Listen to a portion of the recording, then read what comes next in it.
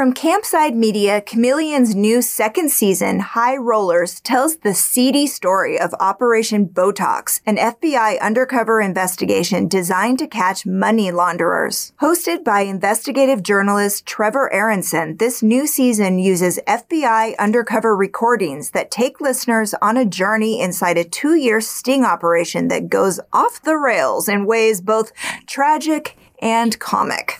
Set in Sin City, Las Vegas, nothing comes short to this mind-blowing heist that involves all the classic Vegas highs and lows.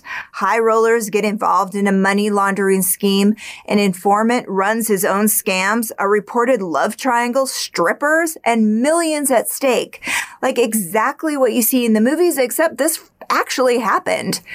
It's an investigative thriller that challenges listeners to consider and question the enormous unchecked powers of the FBI and federal agents' decisions to investigate unsuspecting Americans. Here's a little preview, a short clip from the show. Stick with me here, because I'm going to tell you a long story. It's quite a soap opera. Emil's new girlfriend is named Kim Milko. Kim is a tall blonde with a sunny disposition, like Hailey Bieber. I'm sure you're not surprised to hear that a guy who owns weight loss clinics wants a pretty girlfriend. But Kim's not just pretty, she's ripped. She's entered bodybuilding contests. There are pictures. Her oiled muscles barely constrained by her skimpy bikini. Emil and Kim met at the gym because, of course. Kim and I would look at each other all the time at Lifetime Fitness. And then one day, right in January, she just comes up to me and says, "Happy New Year." And I said, "Same as you." And then I said, "Listen, I think you're smashing." And she said, "I think you're hot or good looking or whatever." And then we trade phone numbers. And then a couple of days later, she texts me, "Do you want to go out with me?" And we did go out. And we had a couple of drinks or dinner maybe or something like that. And then I told her the next morning, "Listen, I'm married and it's a problem. She's very possessive. But I am going to get a divorce."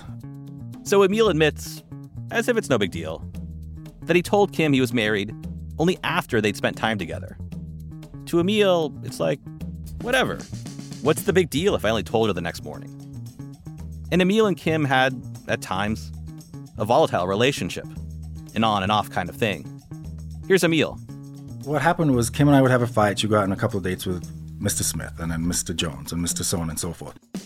And during one of their off periods, Kim struck up a flirtatious relationship with a local lawyer.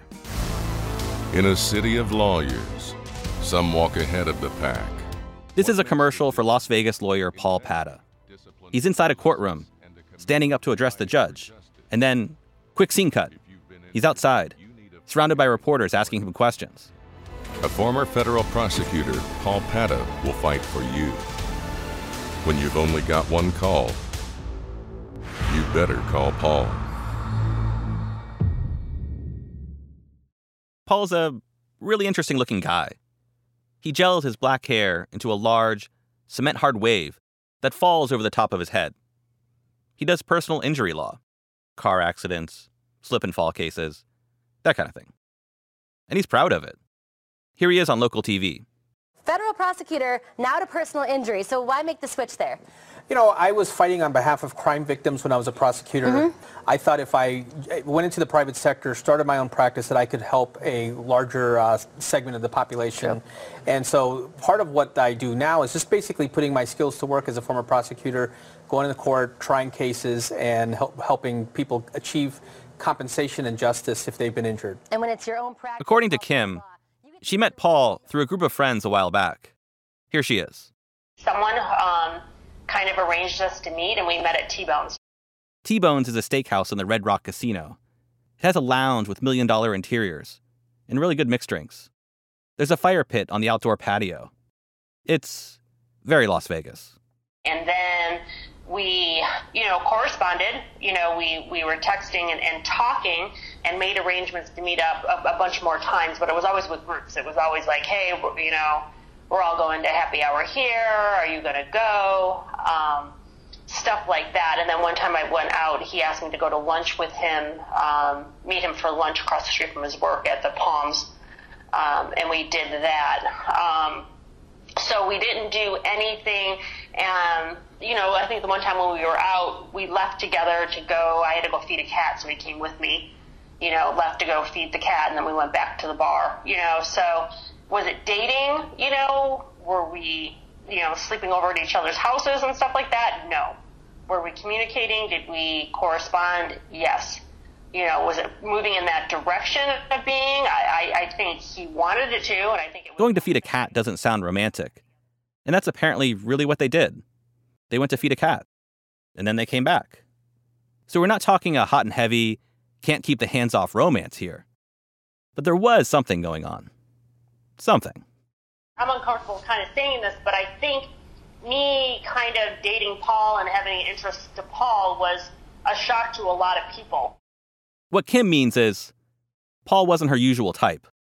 Because I've always really just been with Emil, and I knew all of these guys, and, I've been approached quite often, by various people to go out and do things. And I think when Paul kind of showed up, I showed interest, and I think they boosted his ego, and he thought he was really cool, and, and I'm sure he was, like, thinking his, shit didn't stink, so to speak. And then, when it ended pretty quick, when I was, like, back with Emil, and I think his ego was hurt too in front of his friends, because they were probably like, see, we knew it wouldn't go, she wasn't interested in you. So Kim says she was seeing Emil and Paul to different degrees. And one evening, when she was at the Sedona Lounge, another Vegas hotspot, Emil was trying to find her so that she'd come and get her dog from him. First cats, now dogs. It's probably fitting in a story with this much fighting. But anyway, that's Emil's story. He didn't want to take care of Kim's dog. Really? I think he was looking to make a scene. So, Emil goes to Sedona Lounge. And there she's there with Paul Pata and a couple of different people. I'm like, Kim, come get your dog. And she's like, why? I said, because it's pooping all over the place. Again, like feeding the cat, this isn't code. Emil says the dog really was pooping all over his house, and he was sick of it. Anyway, let's get back to Sedona Lounge. Emil is confronting Kim. And I said, by the way, why don't you tell them about your herpes? Something like that. I was just angry and it was just a joke. Whatever, I don't know what went through my head at that point, but that's what I said. Not a nice thing on Emil's part, and also not true. But still, not long after that, Emil and Kim got back together. Strange, I know. But that's just the kind of relationship Emil and Kim had. Then, shortly after they got back together, Emil and Kim were out to dinner at a high-end restaurant in Las Vegas called Vintner Grill. That's where, they say, they ran into Paul Pata. It's a classy, yes, he's wearing a suit, I was wearing a suit, everyone's dressed nice, it's a classy restaurant, it's not a cheap restaurant. Okay, and let me be clear here. What happens next is disputed. Separately, Emil and Kim have told me the same story. But Paul has told me, through his lawyer, that while he did know Kim, what you're about to hear, it isn't true. Me and Kim are sitting at the bar, and then all of a sudden, I turn around and I see Paul Pata next to me, and he was really angry and irate. He was like shaking, and he ordered a drink, and he was slamming his dollar bills down on the thing, and I'm like, what's up with this guy? And he's right to my right, and Kim is over to my left, and then I turn around and say, Kim, isn't that the guy you went on those 2 days? She's like, oh yeah, it's Paul. He was obviously very intoxicated, and he came right up to Emil and I, and he started kind of pointing his finger into Emil's chest, and he's like, hey, like whatever, I can't remember, just antagonizing him, and then he said, I fucked your woman and she loved it. Again, according to Paul, this alleged encounter didn't happen, and Paul says he was never involved in any sort of love triangle involving Emil and Kim. In fact, Paul says he was a victim of Emil. But it's all sort of petty, right? Just a pissing contest between a couple of alpha males. Well, here's the thing.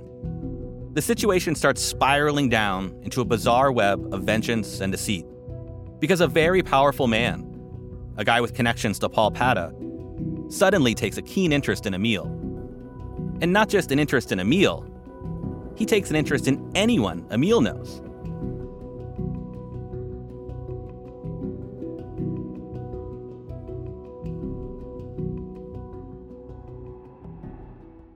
Don't miss this mind-blowing crime caper. Chameleon, High Rollers is available every Tuesday on Apple Podcasts, Spotify, Stitcher, or wherever you listen.